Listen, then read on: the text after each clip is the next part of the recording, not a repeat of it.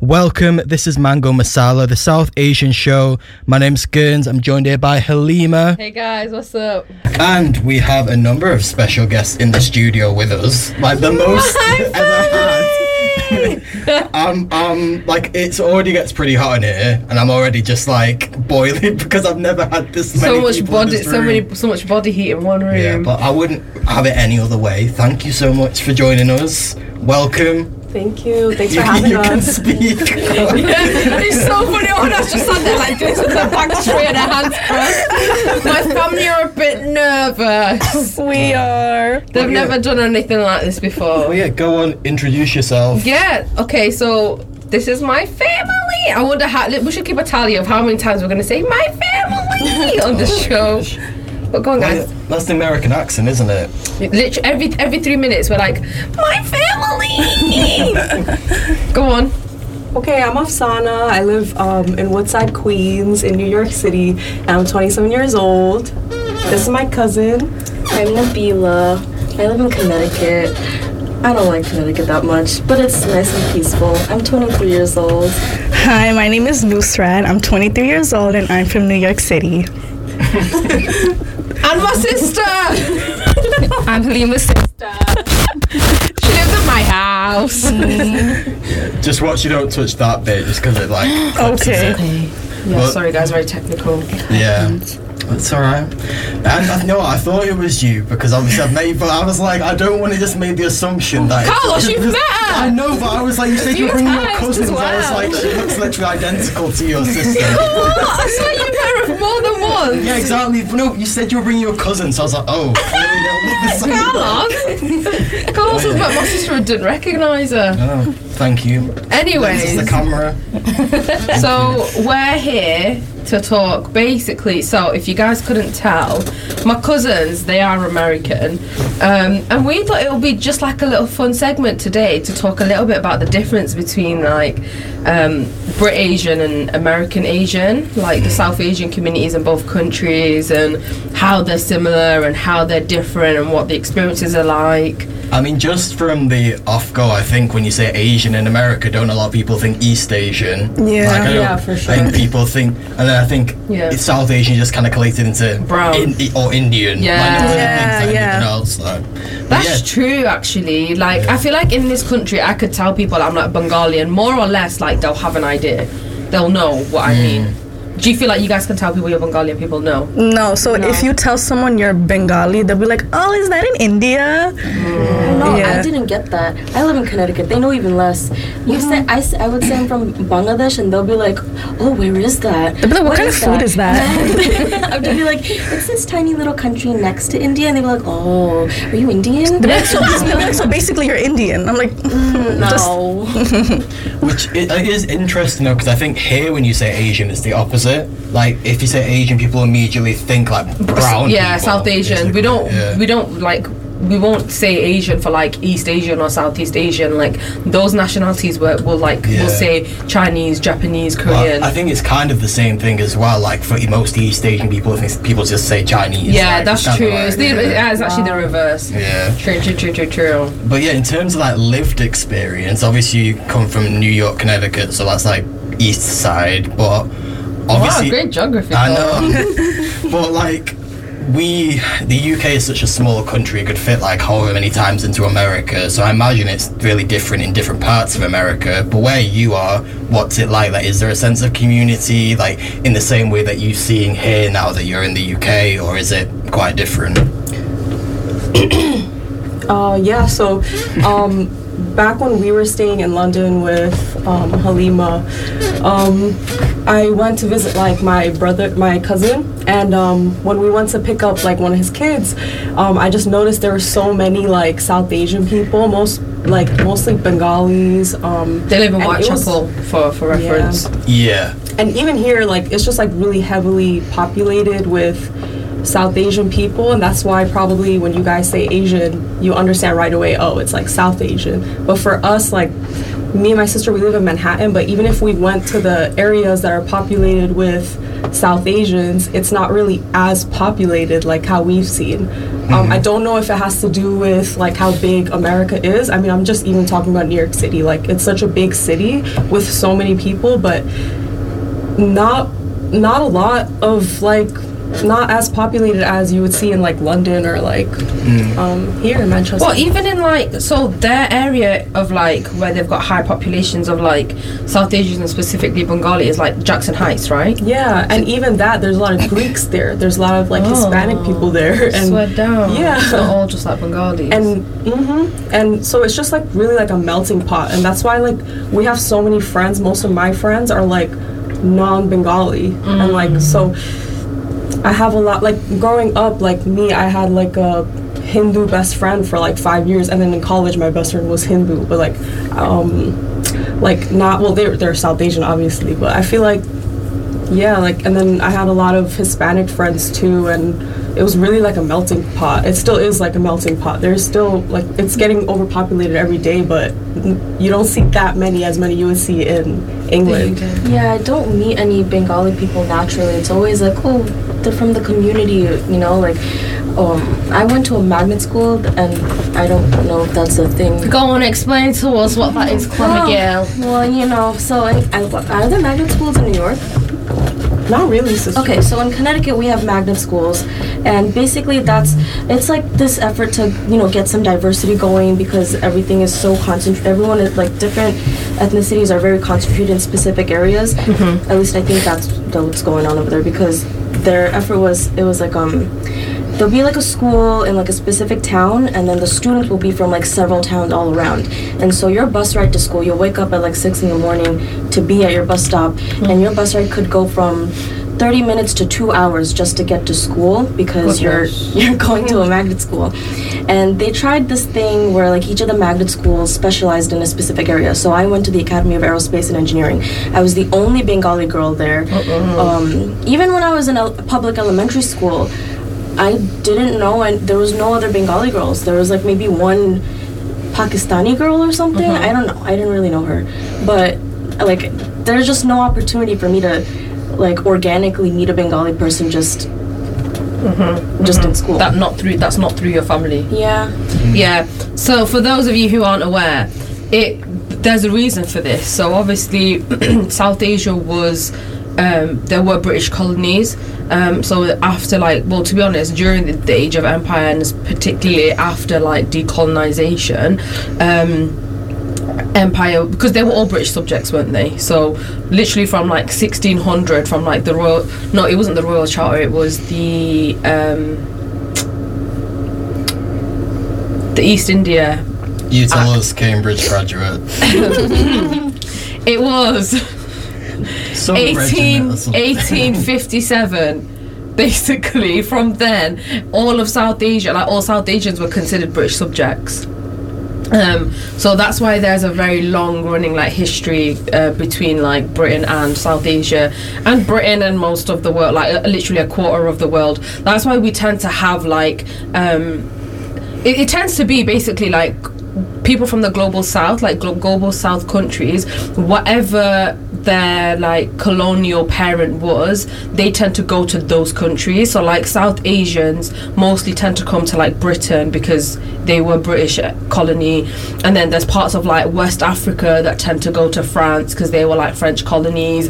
If you go Portugal, there's bare Angolans because they were Portuguese colonies. That's what it tends to be like. And America obviously didn't have any like South Asian colonies as far as I was aware, so that is why the migration patterns of South Asians to the UK is very, very different to migration patterns of South Asians to the US. Our South Asians in this country have been here, I would say, a lot longer because they were here from the Age of Empire. Like the migration patterns were set up already because of like trade, whereas in America it's more of like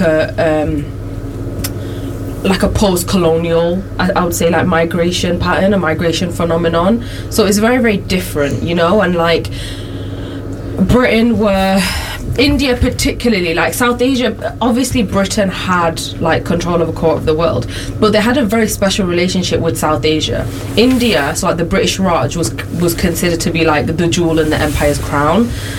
So most of the money, most of the resources, most of their their governing body was actually based in South Asia, in India, which is now like Pakistan, Bangladesh. So the presence of South Asians in British culture was present long before South Asians even came to like Britain. You know, like they were making like Victorian like curries. Don't know if anyone knew that. Like they were like in the Victorian times, they were literally making like Victorian curries here in Britain. There weren't even South Asians here. Well, they were, but not like concerted populations of South Asians here back in them times. So that is why like there's a very, very different relationship, you know. And I was telling my cousin the other day, like, you know what the national dish of Britain is? Chicken tikka masala. Yeah, the chicken tikka masala. Like that is a dish that was made actually for British people. And also, like, was it coronation chicken that was made for the Queen's coronation? That is like typically South Asian flavors, but like like a dish that was made for the Queen's coronation. It had like Carlos just said. So the migration histories are very different. Like for that reason, it's because of literally just because of empire. Yeah, and even in New York, like Bengalis only started settling in 1980s, 1990s. So we were here from so the Bengalis, and also another big difference I would say, like this is going a bit off tangent, between like the Bangladeshi community particularly, is that in the UK it's like 90-something% of Bangladeshis are Sylheti. So obviously, for those of you who don't know, like Bangladesh is like split into regions, and Sylhet, which is also where we're from, is the northeast region of Bangladesh, and it's something literally like 94% I think of British Bangladeshis are Sylheti. Wow. Yeah, whereas in America, I don't think that's the case. It's not the case. They're mostly Shuddha. Yeah, so actually what's funny is that like my family here, obviously we're all Sylheti, we're from the same family, but they grew up but our language is different. So actually my mother tongue isn't actually Bangla, it's Sylheti, right? A lot of people think it's a dialect, it's not. Sylheti is its own language, but these guys actually grew up speaking Bangla, not Sylheti. Yeah. Because of who you're surrounded by. That's 100% correct. Like the Bengali community, like where we were growing up, they all speak Shuddha. So my mom. Shuddha is like Bangla.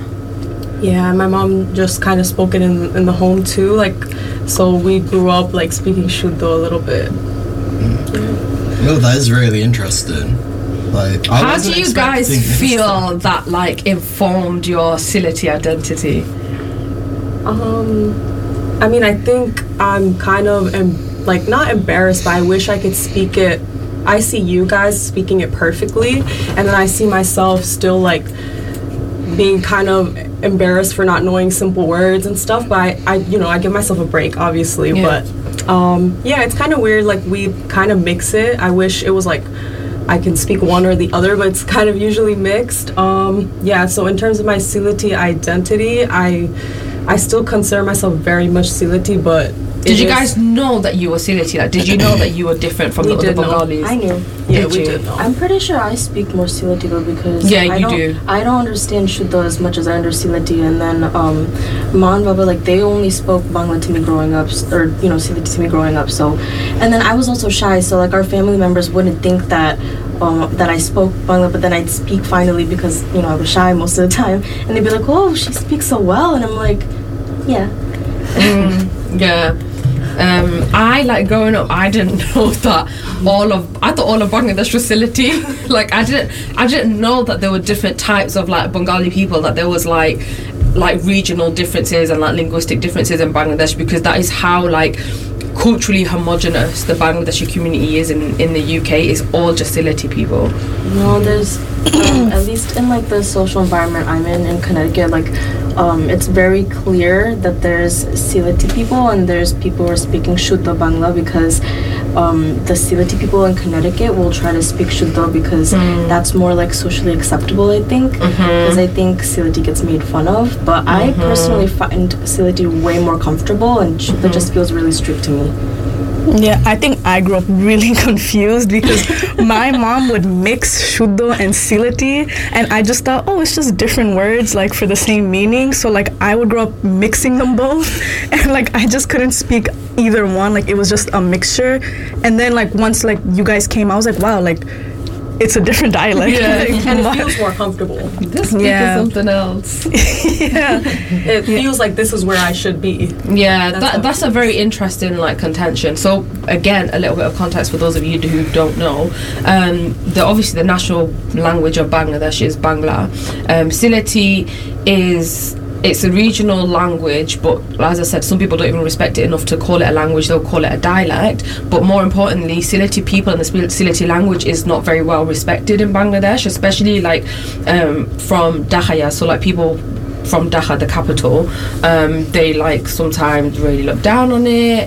They have some kind of like inferiority complex over Silatis and the Silati language. It's actually quite like threatened. The written script of Silati is actually like very close to becoming extinct. Wait a second. There's a written script to Silati? Mm-hmm. I was just told that there is no written script to Silati. There is. Oh my god. Yeah, they're killing it off? Yeah, there's like small revivalist movements, but it's generally like it's not used. Like there are some small schools and like select. That's wild. Yeah, there's actually a written script. Time to learn a new language writing. Yeah, I'll send you guys. There's some like Instagram pages that I follow that are, like revivalist movements are really good.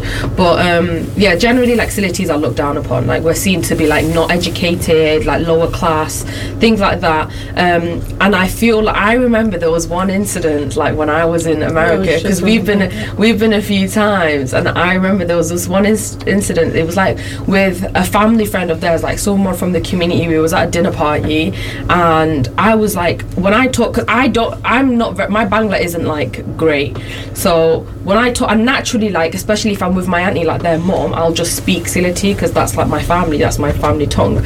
And this family friend, they obviously like they speak Shuddha Bangla. And the dad, like the man, he was like to me, oh, you're so pretty, like you're so pretty, but when you open your mouth you just ruin it because I speak Silati. I was like, wow. I didn't clock it like that when I was because I was younger then. I didn't clock it like that, but I remember it and I was like, Obviously, like I'm sure there's a lot more cultural nuances to this and it's a bit more intense, but is it kind of similar to if you met someone from down south and you spoke in your Manchester It's very accent, similar. It's a very similar thing. It's a very similar thing. And they're just like, you sound stupid. Yeah, like, it's a very similar thing. So like the language is just not well respected. And sometimes when you're in that community, you tend to enable this type of like like behavior or like commentary because you know my mom was there, right? And not to like, you know, obviously she worked really hard and stuff to be where she's at, but at the same time, like we don't really get to be proud of who we are because she's continually like trying to protect us from commentary like this. But really, it should have been we should have been proud of we should have been proud of where we come from, and that's something I keep telling my mom.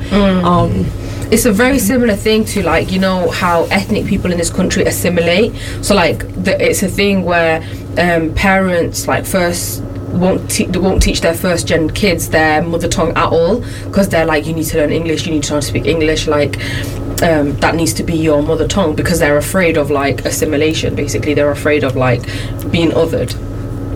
I feel like it's a pretty similar thing. Dad, if you're listening. Carlos's dad didn't teach you. It's alright, Bianca will teach you. No, you know what's annoying? I am again. This is like. What's your mother tongue? Is it Urdu, Hindi? So I think mixture of Hindi, but my family's Sindhi, so that's what my grandparents speak. Oh, okay. But going off on a complete tangent, when I was at Glastonbury like a month ago, my phone got stolen, and I was annoyed about my phone getting stolen and everything. But the thing I was most annoyed about was that I had like 100-day streak on Duolingo. Got ruined. Well, you can't just log into your account again. No, because also like I was doing it for the first couple of days, and I attend like just 5 minutes a day, and then obviously for 3 or 4 days I wasn't able to do it, and you just lose your streak. And I haven't had the motivation since to like, because it's a bit. Well, like, the motivation is to learn your language, Carlos. I know, but like it helps, doesn't it? Like, that's true when you got something to start with. No, I was annoyed, but it is what it is. It is what it is. But another thing I'm interested in is I feel like when from the past like half an hour, you guys, when you're referring to your identity, seem to say a lot more Bengali, whereas I feel like you refer to it as Bangladeshi. Is that anything? Obviously I know like the differences, but do you reckon that's something to do with the identity side of things, or is it just random? But what do you say? Do you say Bengali or Bangladeshi? I used to say Bengali a lot more, but then I think you said say Bangladeshi. So I say both now sometimes. Yeah. I think maybe I say I'm Bangladeshi still, because yeah. I'm very just cognizant of the fact that I'm specifically Bangladeshi. That's why I say Bangladeshi. I still don't understand like the why. Well, I think it's because if you're Bengali, you can also be Indian Bengali. Bengali is ethnicity. Okay. And Bangladeshi is nationality. Yeah, I thought Bangladeshi, if you say you're from Bangladeshi, that means you lived in the country. Yeah, it's we're technically not Bangladeshi nationals, but we're Bangladeshi Bengali. So I'll just say Bangladeshi in it. Okay. I would say I'm Bengali-American. Yeah. Oh, we say so. Ours is British Bangladeshi. Like Bengali is not Yeah. It would be if you're like if you're Bengali and you're from India, you would be British Indian. Whereas if you're Bengali and you're from Bangladesh, you'd be British Bangladeshi. We don't have any British Bengali distinction at all. Yeah. Do you guys get classified like that on your passports and censuses and stuff? We're just classified as Asian. Yeah. Oh, swear. I am Asian. Yeah. Swear down. Yeah. You know, like our censuses, like Bangladesh is always one of the top. Oh, No way. They Yeah. identify you to that. They identify us to that degree, yeah. Because there's just. But it makes sense. You guys have a lot of That's Bangladeshis here. But then going into that, like, it is like annoying because like unless you're like specifically that, because then if you just other. if you're, for example, if you're mixed, mine is always like white and Asian. Like it's not like White anything Indian, specific. yeah. And also the only options for mixed are like white and Asian, white and Black. Caribbean black, white and African black. Then there's just mixed Nothing other. else. Like, and it's just like what? So to be mixed, you have to be mixed with white. Like, That's true. Yeah, it's not. But I'm also like, I feel like they should just open it up and let people put whatever they want to put.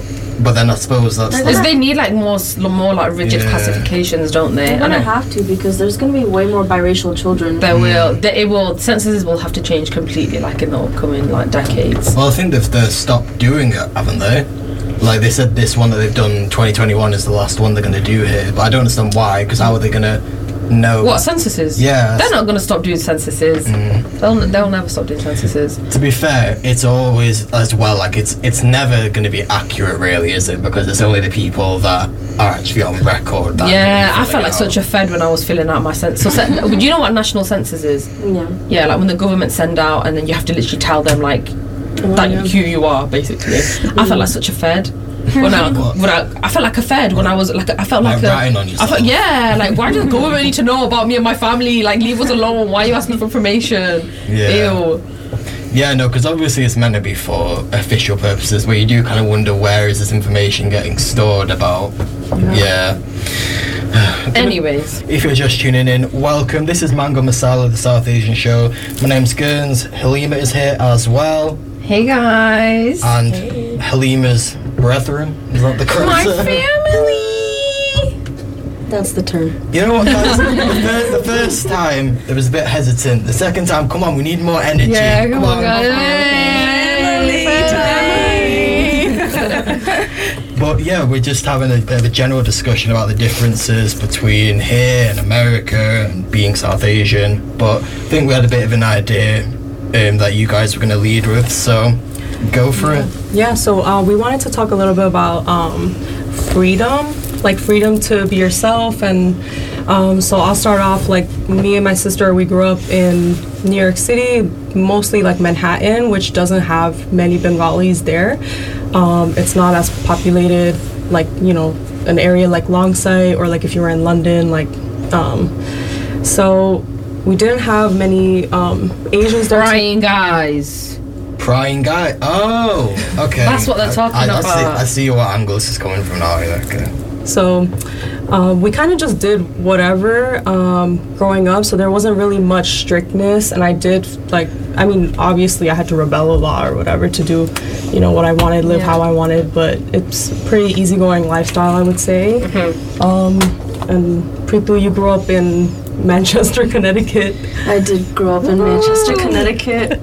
Surrounded by like Republicans. Mostly white people, I'm not gonna lie. Like, and it was just like, okay, so I had like very curly, very thick hair. It's still a little thick, but it's not as but right now. But it was just what made me hate my thick, curly hair as a child was the fact that I was surrounded by so many white people, and the standard was to have straight, non-frizzy hair.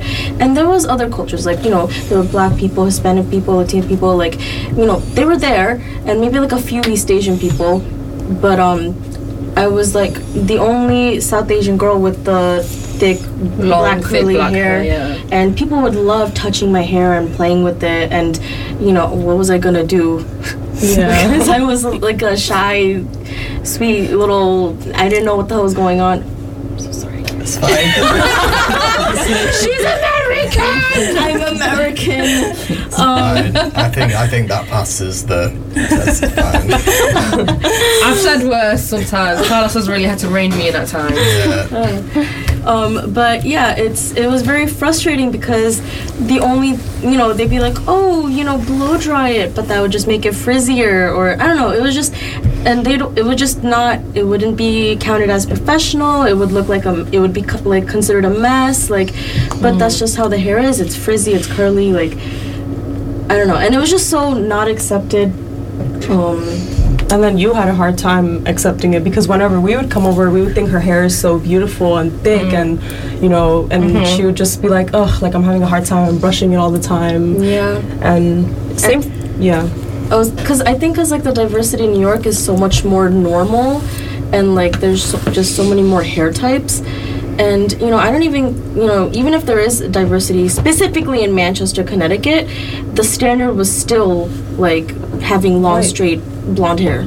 Yeah. And even for me, like, I think, like, what I remember, like, being in 3rd grade, and it was Eid, and I was so excited. Like, Ma put this, like, beautiful, like, salwar kameez on me. It was, like, black and green, and I thought I was so cool. I had mehndi on my hands. I went to school, and, like, I remember, like, my mehndi was, like, a little yellow, and so I went in, and, like, I don't know, everybody thought I was weird, and, like, my mehndi was, like, yellow, and they were like, ew, what's that? Like, and then obviously the teachers were like, you look so beautiful, blah, blah. But like when your peers are saying like, oh, like what are you doing? Like I don't really wear mehndi now. You know, when I was younger, when everybody, so like when I grew up, there was like mostly black and Hispanic people in my school. They would ask me like, oh, where are you from? Because like I'm literally the only like Bengali looking one. I wouldn't even tell them because I just knew they wouldn't know. So I would just be like, oh, I don't know. But like that was to like avoid the conversation because it's just like you wouldn't know, like, and like I really don't feel like explaining it. That's right. But if they said Indian, I'd be like, no, I'm not. Like I would tell them guess, and they wouldn't know. So it's like if you don't know, mysterious. yeah, like if you don't know, I'm not gonna explain it. But yeah, I think I still do that to this day. Like even like dating wise, like if you don't know where I'm from, like it's just like I'm not gonna explain it to you. Like you were old enough to know like what Bangladesh is. Like if I'll tell you like, oh, I'm Bengali, they'll be like, oh, where is that? I'm like, yeah, this ain't gonna work. It's a red flag. Yeah, it's like we're old, like you should know, and like don't ask me too many questions because. Do you find that you guys would ever get like confused or assumed to be other ethnic identities, like Black African or Hispanic or Brazilian or something like that? Like, yeah, definitely. I think like if you tell, like for me, if I tell someone, oh, I'm Bengali, they're like, oh, I never been with that Arab girl before. Oh my god. And they'll be like, can you speak Arabic? I'm like, I'm not. I'm like Asian. They're like, what? You're Chinese? Never mind. But yeah, that's why I just don't even explain anymore. I'm like, yeah, like I'm. For me, they would guess Indian or they guess Hispanic, and I'm just like, why? But I don't even want to give them excuses for Indian because. How can you just not be educated enough to know that there's more than one country in South Asia? Yeah. They think Middle East is South Asia. Yeah. They think it's the same. They'll region. be like, oh, it's the same thing. You're basically Middle Eastern. Yeah, that's why you have like Aladdin. Is it Asian? Is it Arabic? I showed them a map. Yeah. I showed them a map. I'm like, are you serious? That's Middle East. That's South Asia. How are they together? Yeah. Why is that You don't together even in have your to be head? good at geography or anything. You just have to know that it exists. You just have to have eyes. Yeah. Well, I think this is one thing we were talking about in the break, wasn't it? About how I think America in general has this kind of bubble. Don't really look beyond. That's so true. Yeah, I'll be honest, like British people aren't the most educated, they aren't the most aware, but Americans really, like, we watch like videos of Americans being interviewed and being asked like silly questions, and we laugh. I'm not gonna lie, we laugh at you lot. Not you lot, but laugh away with that type of commentary. But I do have a couple friends, like I want to talk about how that impacts like your identity growing up, because I have a couple friends, like obviously it was hard for me growing up, because I remember the other day she was like, why aren't you doing your henna? Like I'm like, I don't know, I don't like the yellow color. But now I'm thinking like, wow, I just talked about my I just made that connection, because obviously my uncle's getting married, it's his wedding tomorrow, and I'm gonna go home and do mehndi on myself, and I always have mehndi, like not even for special occasions. If I'm bored at home, I'll reach for a mehndi corner, I'll put it on. And I was asking my sister, like, why don't you have it? And she was like, I don't really like the yellow. And when you said that, I was like, oh, that's why. But I do love henna, actually. I do love it, but I like make excuses in my head, like, oh yeah, it's, you know, smells weird, it's yellow, but it, but I have a couple friends who actually don't even identify themselves with as their South Asian identity. Like, what, really? Yeah, growing up, like they changed, like, you know, you change your name from Abdul to like AJ, or like Muhammad to Mo, or like it's like you don't even accept. Yeah, there's a lot of Mo's. There's a lot of Mo's. It happens here, small, but not. I don't think, not to the same degree. Yeah, because there's a few Mo's in Connecticut too, I'm not gonna lie. A lot of Mo's, a lot of like RJ, AJ, like, and you just kind of and you don't let yourself be yourself, like, you know, accept yourself fully. I think like we were saying before, the cultural expressions like here in the UK, because I guess of like the migration patterns and the history between the UK and South Asia as a point of like divergence between the US and South Asia, as I was saying before, because of that, the way we express our culture is a lot more rigid. And like Americans, I don't want to use the term whitewashed, because I mean I don't really agree with the term, but to convey to people what I'm trying to express, like it's what most people might call like whitewash, like people who are not necessarily, they're kind of like running away from their identity a little bit, they're not necessarily comfortable in it, they don't know how to walk into that identity.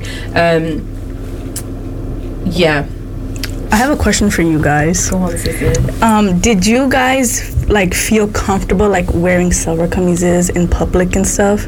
Yeah, like I would wear silver kameez to like non-uniform day in school. Really? Yeah. In our primary school, like even on normal uniform days, people would come in wearing silver kameez. Yeah, that's crazy. But that's also because like not only did we grow up in a country where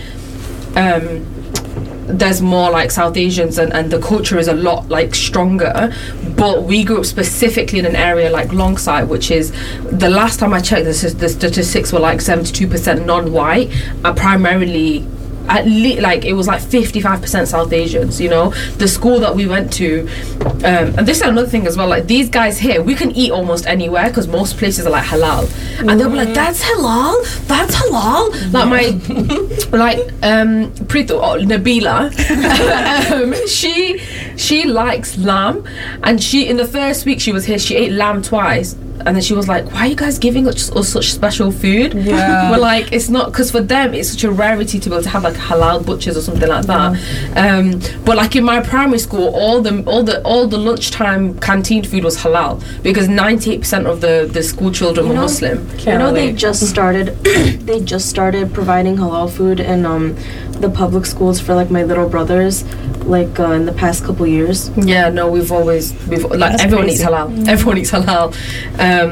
But so is it not coming to have it as an option in like restaurants or chain restaurants as well then? No, really, it's really rare. They give you an alternate option in chain restaurants. Well, not alternate. It's like Nando's, for example. There's halal Nando's.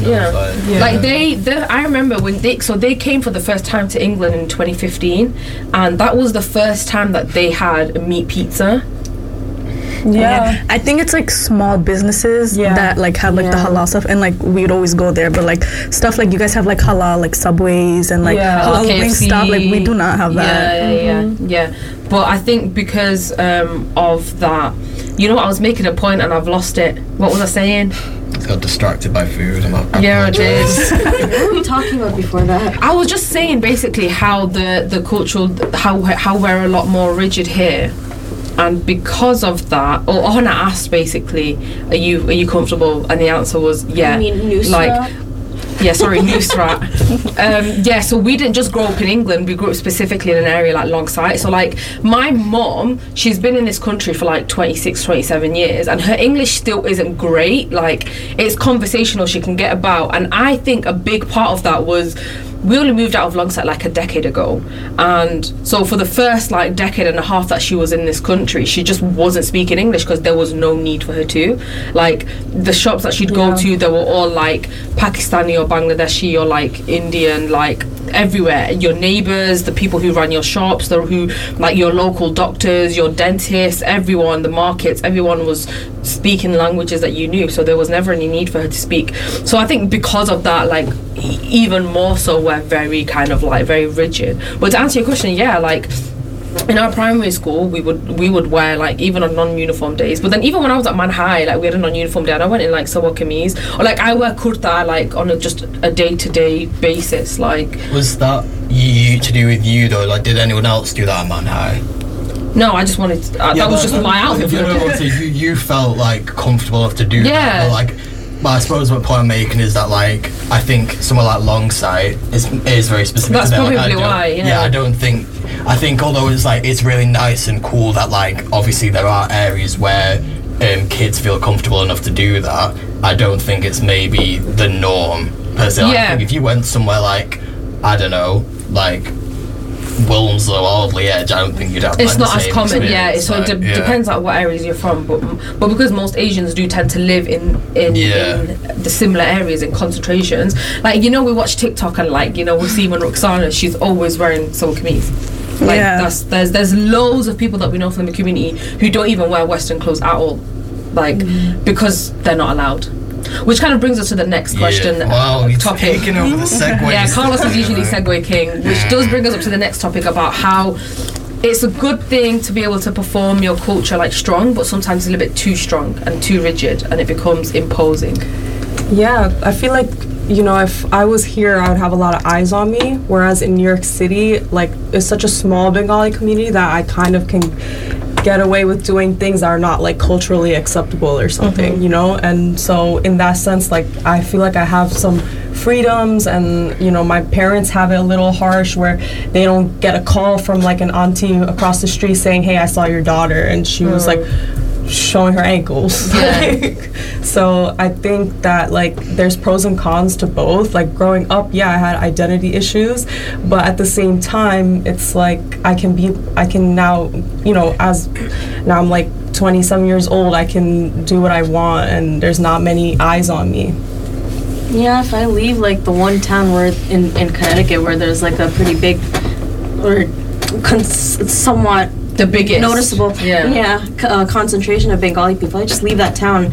There's just kind of like no concern for me to be seen if I'm just comfortable being myself, you know, somewhere else with people that I like.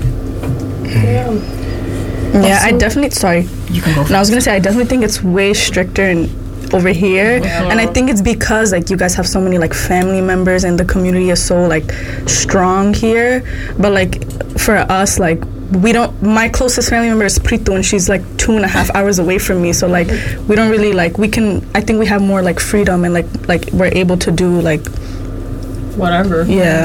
I think here as well, like everyone's in each other's businesses. Like I remember this one time, one of my family members from England was like talking about the way she was dressing, and like she lives on in my dad's side. So these guys, these are my mum's side of the family. As in whilst you were in America. And that was the first time she ever experienced anything like that. Like they were like, or people telling me like, oh, they seen you do this. I was like, wait, my mom knows what I'm doing. Like for us, it's like it's normal. Like people are always watching us. For them, like it was just. And commenting and judging. And I even talked to my mom about it. I was like, oh, like in England they're saying this and this about me. She was just like, oh, just block them. And I was like, that's a really good idea. my mom even says to me like, make sure you've got like family members blocked on social media. She's like, not because you're doing anything wrong or like anything like that, just because the people talk, and like it's especially places like Longside where it's like it's the whole community. People don't tend to leave. Their whole lives are just revolved around this community. They don't have a sense of like the outside world, right? And because of that, they become so small-minded, and everything is up for like scrutiny because they've got no lives. It's basically creating their own soap opera, pretty much. That's what it is, because they've got no sense of like actually there's bigger fish to fry in the world, because they're not in touch with the world like that. It's just them and their community, and because of that, they're so small-minded. They are very, very judgmental. They're always finding things to comment on and to pick on, and etc. and etc. And I think especially on women, like they like scrutinize the women way 100. Yeah. 100. Have I ever, like, apart from maybe questioning like guys a bit, like, oh, when are you gonna get married? But even then, it's like it's not like it's not pressure. Same as women, But I've never seen anyone be like, oh, I saw your son going out and doing this. Like, I've never heard of that happening ever. I think that's also why, like, in America, like, say with like mental health and stuff, it's not as obvious in America because no one's watching you like that. Like here, you don't have the freedom to be yourself. So like mentally, you have more problems. Yeah. Whereas you have the freedom in America to like be yourself, and like no one's watching you, so you're more like you're just okay. That's actually true. The way that could actually make people like depressed to having that level of scrutiny, because it's normal here. Like I remember I was telling you about like certain mental health issues, and you were like, oh, like people don't have that in America. Well, they obviously do. I'm not saying they don't, but it's not as many people. It's not as an endemic as here. It's like, oh, this person has this person. It's like, oh, it's normal. Like it's kind of become a normal thing now. I mean, I suppose we have kind of covered like positives and negatives there. Obviously, it's really nice to have like a sense of community in that, but then when you've got like all the constantly praying eyes and stuff, it is a bit like, is it actually worth it? Also like religious expressions as well, like so in the because the way these people like justify their like harsh judgment is through religion. They'd be like, oh, that's not congruent with Islam and whatever else. So the religious expressions are also very, very different. Like South Asians generally, like, so I don't know, Carlos, like if you know this, but South Asians generally have a reputation within the entire global ummah of being like the most militant in Islam, like being very OTT with Islam, being very strict, very rigid. Like my non-South Asian Muslim friends will be like, you lot are like, you're crazy, like you're actually crazy, like you guys are extremists. Like I suppose I'm not surprised by that, given like what I've seen. For example, like Nigerian Muslims seem a bit more chill. all time, and it's mad as well. You know what's actually mad? Like Bangladeshi Muslims in the motherland, they're so much more lax than Muslims here. Yeah, like so true. And you know what it is? It's because the reason why that is because when you're an ethnic minority and like a religious minority in a country like Britain, you become so afraid of like losing your identity that you become like, you then start to overcompensate, and then you start to overperform, and you start clinging onto it too rough. And it's also because like our parents left Bangladesh in the 70s, 80s, 90s, and they brought 70s, 80s, 90s Bangladeshi culture with them here, and they've stayed there. They haven't seen how Bangladesh has like progressed and how Bangladeshi society has progressed since the 70s, 80s, 90s, and they're still very much stuck in that mind place, you know? Yeah, no, definitely.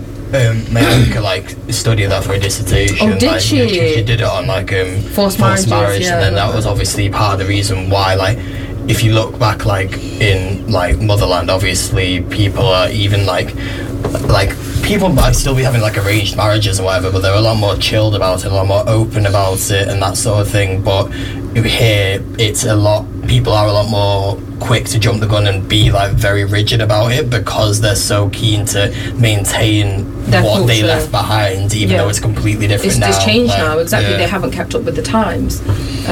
But that is a very, very like that's one of the downsides as well, I would say. Yeah, and I to like add on to that, my mom, she actually joined this WhatsApp moms group.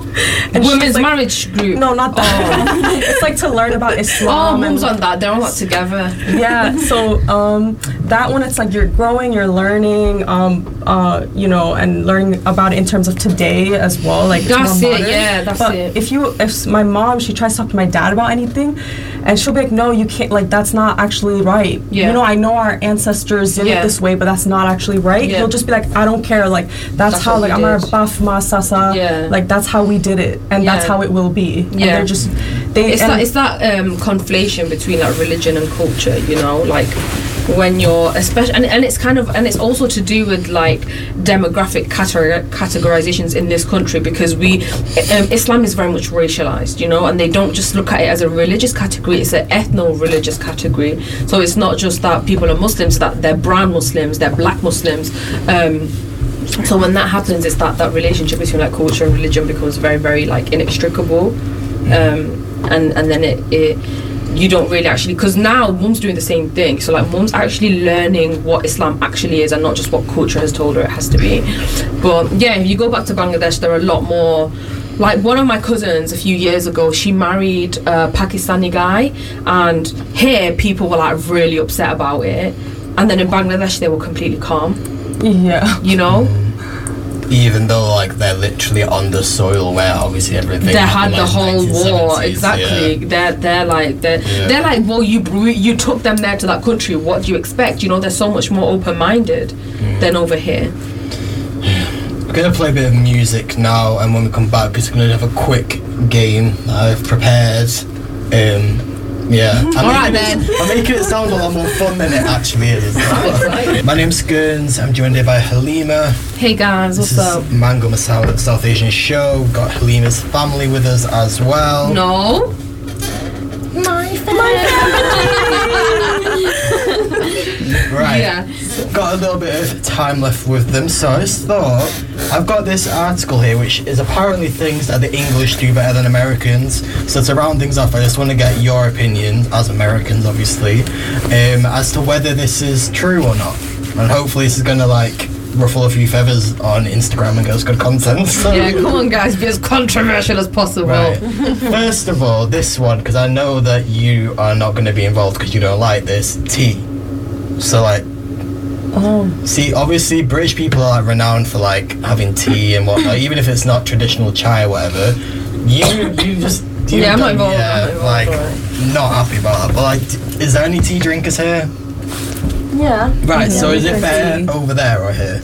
I think it's better over here. Like in America, we don't even know what a kettle is. Yeah. Oh. Yeah, they microwave them. Yeah, we boil it on the stove. People, okay, I thought it was a prank. No. If you actually like to drink tea and you like to go out and buy tea, then you got a kettle. But nobody just naturally has a tea kettle. Yeah, They might have a coffee maker. Yeah, I didn't know what a kettle was until I came in 2015, and then we got a kettle. I knew what a kettle was only because we had an old one when I was little, but then we didn't have one anymore because it was like, But my parents, when they make tea, they just heat up the tea in a pot. Yeah. But to be fair, if you're making like chai, but actual. If you're making like a green tea, or even like an English breakfast. No, the only tea we drink is our black tea, chai. Yeah. No, but I've seen like cursed TikToks where it's like literally they'll put like milk in, put it in the microwave, That's put scary. the tea bag in. like one pot milk, like, innit? Sorry, one pot tea. Mad. Yeah, not a fan, but I'm glad to see that you guys are not doing that. That you have taste. Right. Apparently berries are better here. Do we think that? I think fruit is better here. I think in America it's very processed. You can tell it's fake. I It's think not because the FDA regulations are not amazing, and it's all about making a lot of the product and selling a lot of product, and not making delicious sweet fruits. She knows. That's a very good answer. Thank you. We have to buy organic. Next one, I'm gonna. Wait, do you know what? While we're on that, do you know the price of their like fresh produce? Oh, it's really expensive. Oh my god. We went to Tesco the other day, and baby spinach is 90p. She was like, "This is 90p. We paid $3 for the that's same cheap. thing." Yeah. The cheapest we get in Connecticut is maybe like $1.99, and that's not even organic. Yeah, $3.99 for blueberries. This much. Oh my god. Know about that. Especially if you go somewhere like Lidl or Aldi. Yeah. It's so cheap. It's so cheap, and it's like good. Yeah.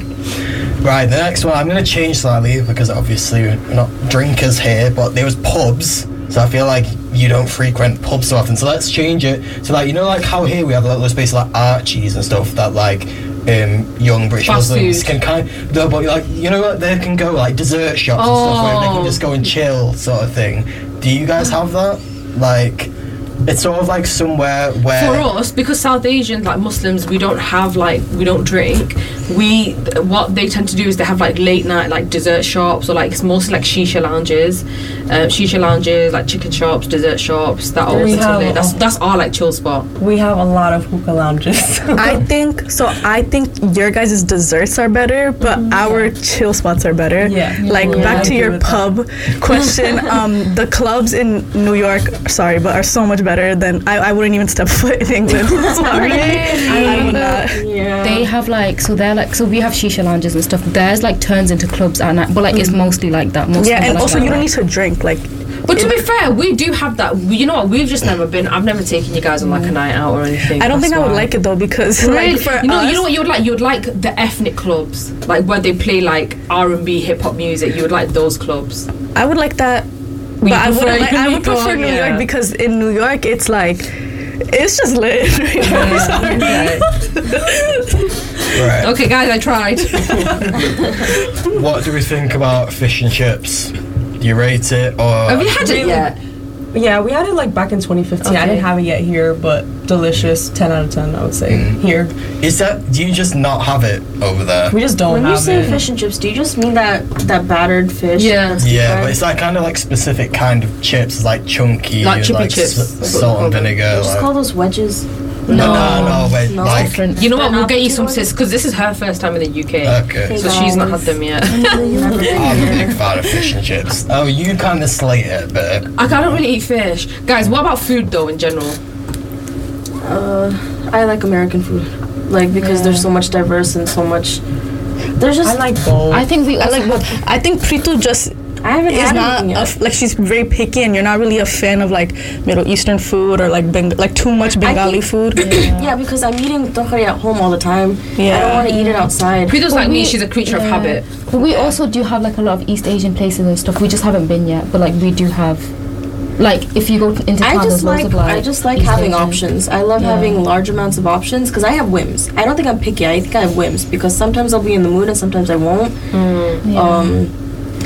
But I think. Sorry, Go on. No, I keep interrupting you. You can go I think the quality is good in both, but like Pritu said, like if I'm craving like spicy noodles, I can literally get out of my apartment and go to any store and get the I spicy like how noodles it's just and right like there. yeah, like anything. Like there's a grocery store outside my apartment, Mexican food, Spanish food, like Dominican food, Bengali food, everything is there. So like I would say What, in one store? in one store, yeah. That's where I got your Mexican candy. They also have like they literally have like Bengali sal like right next to it. Like There's it's places everything. like that, but they're in like city centres. So like in Yeah. Manchester City Centre, and in London is more like that because it's like the capital, I guess. So that's Yeah. probably why I don't like living in Connecticut very much because the diversity and like the food and the like extracurricular whatever like entertainment everything the diversity is just not that big and I like how convenient things are in New York. This is the majority of America, by the way. Like, Yeah. Mine We're just in New York City. Yeah, New York's special. what about humour? Because I think British humour is very like specific. So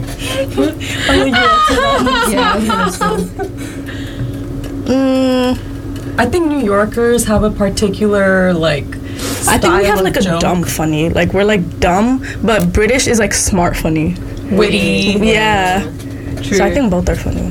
Yeah. I think in England, I can like, it's like more like silly jokes for me that I think are funnier. But like in New York, I can't really laugh at like Bengali jokes because it's just, Who's gonna laugh with you? yeah.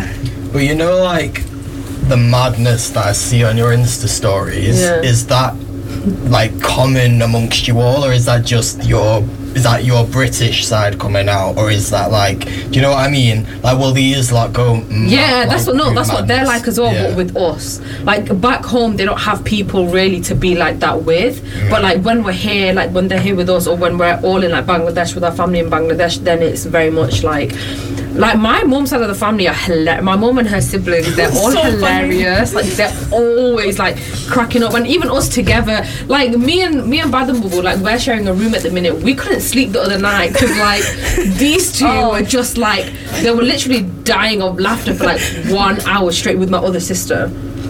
So it is very much like that, but I think that side maybe comes out more like when we're together, when we're in Bangladesh. Like maybe in New York, you guys don't have. Yeah, if anything, I feel that way with when I'm in Connecticut with Pritu. Yeah. But when I'm back in New York, it's just. Because it's your people, innit? That's what it is. For sure. What about in general, like in pop culture, like TV, music? Do you think that it's better? America. Anna's been listening to a lot more. Well, she's starting to listen to a lot more. Yeah. Like she'll put up a selfie of herself and she'll be like, "What British song shall I put on here?" Yeah. But overall, I think America. Yeah. I suppose it makes sense. Like it's a bit more, it's bigger, isn't it? It's a more dominant culture. Yeah. What about the fact that you guys don't get very much leave, do you? Like you only get 2 weeks. I hate that. Like I only get like 2 weeks worth of paid time off, and it's like clocked. Like they'll be like, oh, you know, we need you here on this day. Like, so not. But actually, I do have friends that have unlimited paid time off, but that's also a con because you don't want to take your time off, like because of what like the company will say or whatever. So yeah, I literally quit my job before coming here because I would not, because I already used up, like we have, so basically I had 10 paid vacation days and I already used, it hasn't for a year, I already used up like 7. So I was like, I'm not gonna be able to come here in 3 days. So I quit my job and I came here. Was it worth it? It was 100% worth it. That's a life lesson, guys. If you're not happy, leave. Yeah. Quit. My sister's the queen of that. One time she had like, what was your record? It was like 9 jobs in 1 year.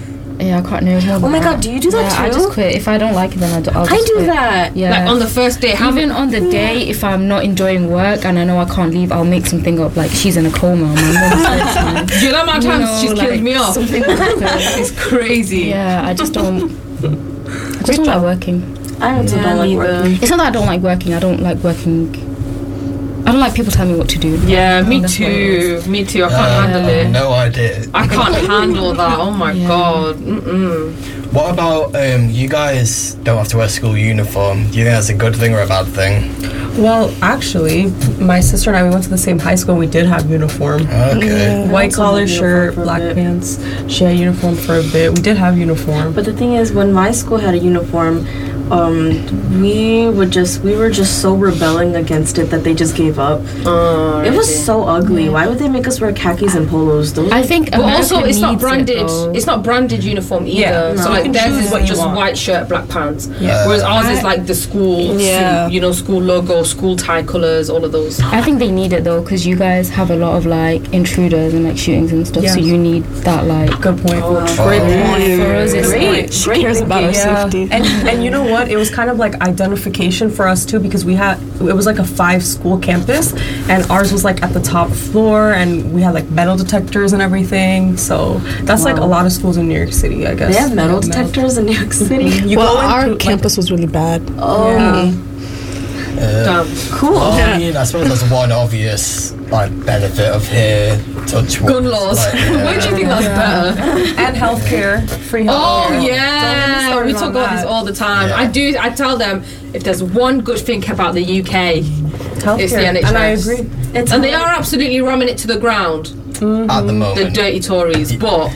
In my opinion, it's so much better here than when I broke my ankle and at this roller rink, and the roller rink guy was like, "You want me to call an ambulance?" I was like, "No, because it's expensive." Yeah. And then my friends drove me around looking for an urgent care that was open, but it was past 8 p.m., so they were all closed. So then I just went to my apartment and I went to bed. Should pretend like it didn't happen. No, I mean, even right now, like like no healthcare. Like I need to get on that health Yeah, insurance. you don't have insurance. Because when you're 26, you're off your parents, and now you're stranded and you have to pay for the medical bills or whatever on your own. But even if I were to get on health insurance, it's like based on my income, which is like median pay, $300-$400 you're looking at every month for health insurance. Yeah, not It's that. crazy. Well, rounding things off then, I think one thing to keep it positive. Would either of you guys, so obviously you got people from Manchester, people from America, would you ever consider moving to the other place? Or not specifically Manchester, but you know what I mean? Would you ever consider moving here, or would you ever consider moving We there? literally spoke about this yesterday. Yeah. Yeah, we were. I asked that question yesterday. Oh, so I think, yeah, like if I were to like try to escape America, I would definitely come to England. Yeah. Yeah, I would definitely come. agree with You I'd that. come guys to don't have Manchester bugs. specific. This Oh, is actually, your I don't know. allergy I like season. London. You guys don't have bugs. That's so nice. Well, that's one thing that like. Global warming, you never know. It's probably going to get mosquitoes in the next couple of years, let's be Yeah, that's honest. nothing. Like, That's nothing compared to water Yeah. bugs. yeah. Give me the mosquitoes.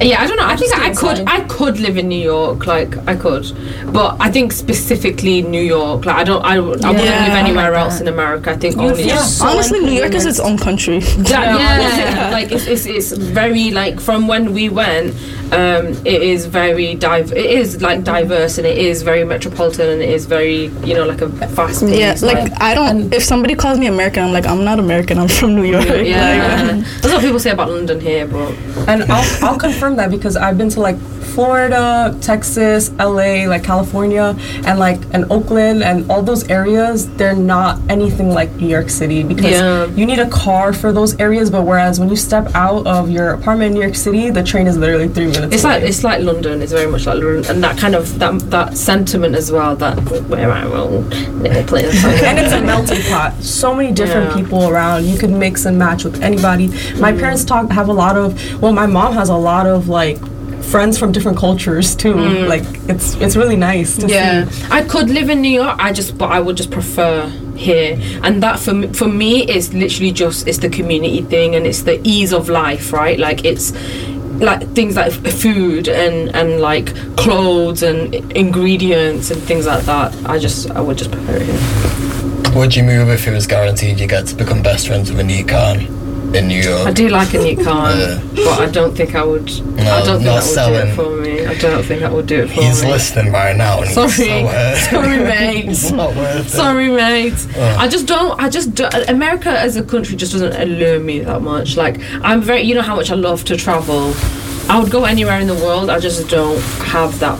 Maybe because I've been already, but I don't know. Yeah, no, it makes sense. I feel like that's also something like the travel thing. Yeah, like for us, like from when I go to Miami, like that's like a good like $500 for the tickets. But like you guys can go to like Spain for like £10. Oh Like, my God, yeah. and I think and you guys travel way more often than we do. Like I know some people in New York who hasn't even like left New York. Yeah, it's quite common that people have never seen like the ocean or anything, isn't it? Right? Yeah. Because Europe is so compact. Like we will travel like 5 hours, and I don't even think is there a flight in Europe that takes 5 hours?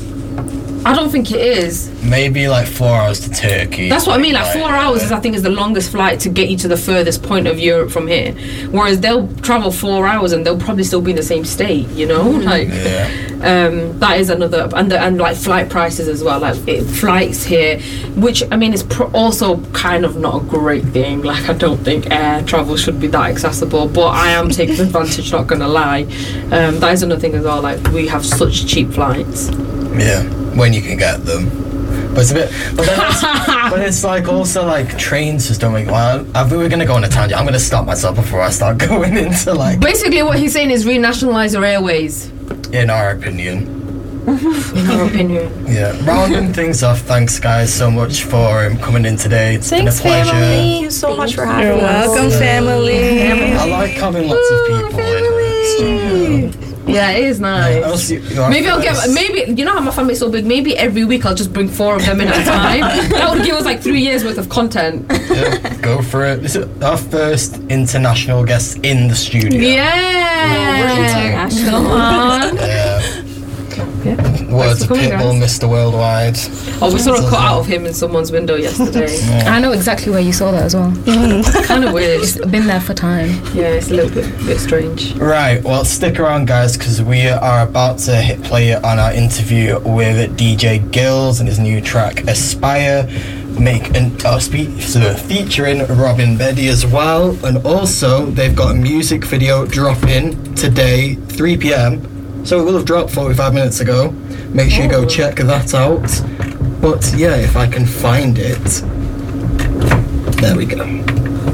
Cool. Right. Well, thanks a lot, guys, again. And we'll see you next week. Bye. Bye. Yes, guys, what's good? You tuned into Mango Masala Pie Radio's South Asian show. My name's Gurns and I'm joined here by DJ Gillz. How are you doing? I'm good, thank you. How are yourself? Good, yeah. It's nice. Normally I do like interviews in the evening, so it's nice to do one that's actually it's light outside and stuff. For the people out there, do you mind just letting us know a little bit about yourself, about your music, that sort of thing? So I am a DJ and music producer from the West Midlands. So music wise, I started very young, so I was about 8 or 9, my kind of first interaction with music. And my cousin actually, when we used to have a shop up in Doncaster, he used to have like the big vinyl DJ deck, so I used to play on that. Obviously, being 8 is probably just an absolute mess of a mangle of music. So did that, so I had a bit of inkling with my music line there, and then actually got into playing the piano as well about 10, 11. So I've played that for about 10 years now. I'm doing all my grades and all that sort of stuff. Then literally went to university, left my music stuff at the side, didn't really go into it a lot. Came to uni, and then obviously just picked up the DJing again, went to some house parties, got to some bars, some clubs, and then eventually just started going more and more and more. So I remember my first interaction with DJing was at a bar literally across the road from where I used to live. Then from there, it moved on to the big clubs in Leicester, which is where I went to uni. Then from there, that's when I started supporting the artists such as like Steel Bangles, Huncho, Mist. Who else have we done? D-Block Europe, and then obviously the team we worked with, which is Student Ground Media Board. We actually were the ones who brought Tory Lanez to Birmingham in Prism. We've done Drake when he came to Leicester about 3 years ago as well. And then our biggest one to date was in November time when we brought AP Dillo, Govinda Gill, all them guys to the after party in Leicester as well. So like big on that scene. And then I thought, you know what, let me just try and get into music, see how it is. And literally started making beats, hitting up and coming artists, because I feel like working with up and coming people like myself as well with my debut single, I thought it's the best way to get that kind of, platform for everyone. So literally started doing that, and then here we are today with the debut single getting released. Sweet, yeah, no, honestly, I didn't realise that you'd worked with such big names with us, so props to you for all of them. It wasn't just like dropping in like Drake or AP Dillon, it was literally like a full-on list. So yeah, obviously nice that you've got that under your belt at such a young age as well. So I mean, you briefly touched on it, but what was the reason then for you deciding, okay, I've like done a lot of DJing and now want to venture into more of the actual making music side of things? Like, what was the reason for that switch? So mainly I feel like it's a very niche market. Like, for example, with Punjabi music, there's obviously a lot of content coming out, especially in Canada at the minute and in Punjab, but I felt like I wanted to be just that little bit different. So I thought, you know what, I'm a DJ, I've got that going on, let me dabble in a bit of music producing. Obviously with the piano side of things, I kind of can read sheet music and I've got my ear tuned. So literally just got into that, started making a few beats, and like literally probably on my computer I've got easily hundreds, from R&B to drill to Punjabi folk music, and literally just thought, you know what, there's no harm in trying to let me see what it's like, and just go out there and just go for it, to be honest with you. And to be honest, it's more of a passion thing as well for me doing my music sort of stuff, because obviously my degree at uni was completely different to this. So what was your degree? So I did a degree in media actually, so media production, so it's more of documentary making, television, all that kind of stuff. So it kind of links in with the music for that creative side of things. But obviously at the end of the day, my passion was still music, so that's why I wanted to get into that music side, to be honest with you. So obviously you just said about hundreds of beats. So what was it about this one for Aspire that led to you thinking this is what's going to be my debut single, this is what's going to put me on the map sort of thing? Like, how did that come about? So literally, it was a last minute project, like out of the woodwork. So I was actually working on another project with an artist called Jaswinder Dagamia. I think if you know about him. I think his last, like his big single, which I recognised him from, was with the Dark MC. It must have been a couple of years back. So I was actually working with them. We still got the project, still working on that now. And then my media company I work with, shout out to Major Media, he actually got me in touch with one of his Canadian artists who he's worked with prior in the past. Hit him up in the DM, started messaging, sent him some beats. And obviously I know summer's obviously out, and I'm like, I want a summer anthem, because for this year there's been a few ones like out there for your summer driving in your cars, etc. You're having a house party and you've got that type of vibe. And I thought, you know what, I want to make a summer beat. Sent him the track over to him. In about an hour, he literally laid some vocals down, sent it over to me, and I was like, you know what, I feel like I've got something here. So I left the Just Winter track to the side, focused on this one, and literally been about 2-3 months, and it's been non-stop. Got the vocals done, then got the video shot in Canada, and then literally just fast process, and it just came out of that, basically. Just one of them ones where it's the way I see it is, when it's gone so fast, you obviously can perfect it and whatnot, but it just felt so naturally in the flow how it's all happened and whatnot. So literally that is wired how it's literally just come about for this one. Nice. Yeah, so did I hear you say you got a video coming for it as well then? Yeah, so the video was shot in Canada, and that same day on this Friday going to be released on, so obviously Spotify, Apple Music, Amazon, and then the video is going to be dropped on YouTube as well. So we've gone for the full visual side of things, which obviously, like I said before, with Major Media, he's literally all of my stuff for visuals wise, he's all organising all that, he's doing it. So we've got our little team, so literally it's like a Canadian UK link up sort of thing going on.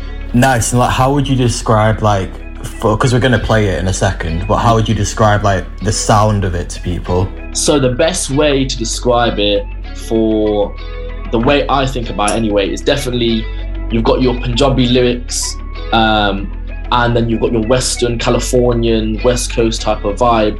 So it's literally just a fusion of two different things, putting them together and creating that summer anthem vibe. Like for me, if I'm listening to that sort of song, it'll be the sun's out, I've got a convertible, my windows are down, driving, literally on the long country road, just blasting out, having that nice summer.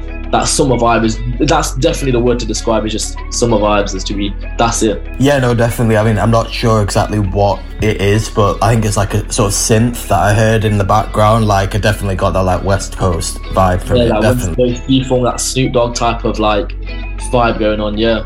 Sweet. I mean, you've slightly touched on it, but what was it like working with Robin on the track as well? Like, your first single, you obviously want that connection to be a good one, like, and I'm presuming it was because it's delivered a good track. So like, what was it like collaborating with them on this? So literally sent the DM to him and obviously responded, talked to him. And for me, I feel like when you're working with an artist, you need to have that kind of vibe, because if you don't vibe with that personal gel, you're not bouncing off ideas. I don't think it's going to work. And literally it just felt like so natural, such an easy guy to talk to. I know he's released a few tracks in the past before as well, so he's got that knowledge of how to make a track, etc. And I know obviously when I sent him a whole load of beats over, I sent him at least maybe like 3 or 4 beat packs, and from there he's literally in about 4 or 5 songs. So I've like got a couple more songs up and coming with him, which will probably be released in the near future. But literally I think his vocals and his lyrics which are done, and the way he delivers it, just matches perfectly to what the beat is which is produced. So it's like a fusion melting pot which literally comes together like a jigsaw, essentially. The two pieces just fit together ever so nicely. Yeah, no, definitely. I mean, it sounds like it on the track as well. It sounds very smooth, very well put together. So definitely got that same vision there. So obviously it's dropping this Friday, which when we're speaking now, it'll be, as it's out there now. But I believe tonight you've got something going on, right? A launch party. Yeah, and obviously the big single for, you know what, let's just go all out, let's do a whole launch party. So the launch party is actually getting done by Urban Desi events. We do a whole range of events all in London.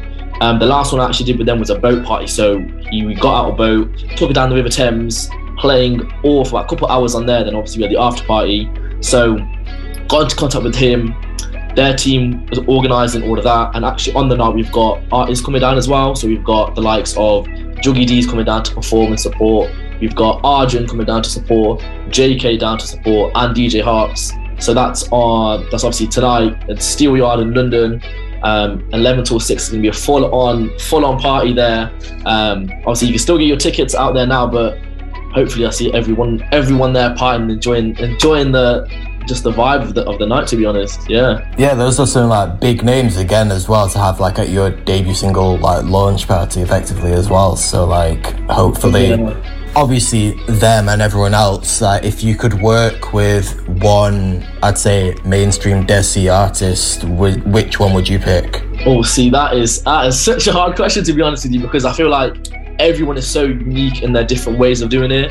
Like the best way to describe it is Shub, for example, who's in Canada, smashing it up on that gritty beat, which I think is so amazing. Then you have AP Dillo's team, Govinda Gill, Shinda Kalons.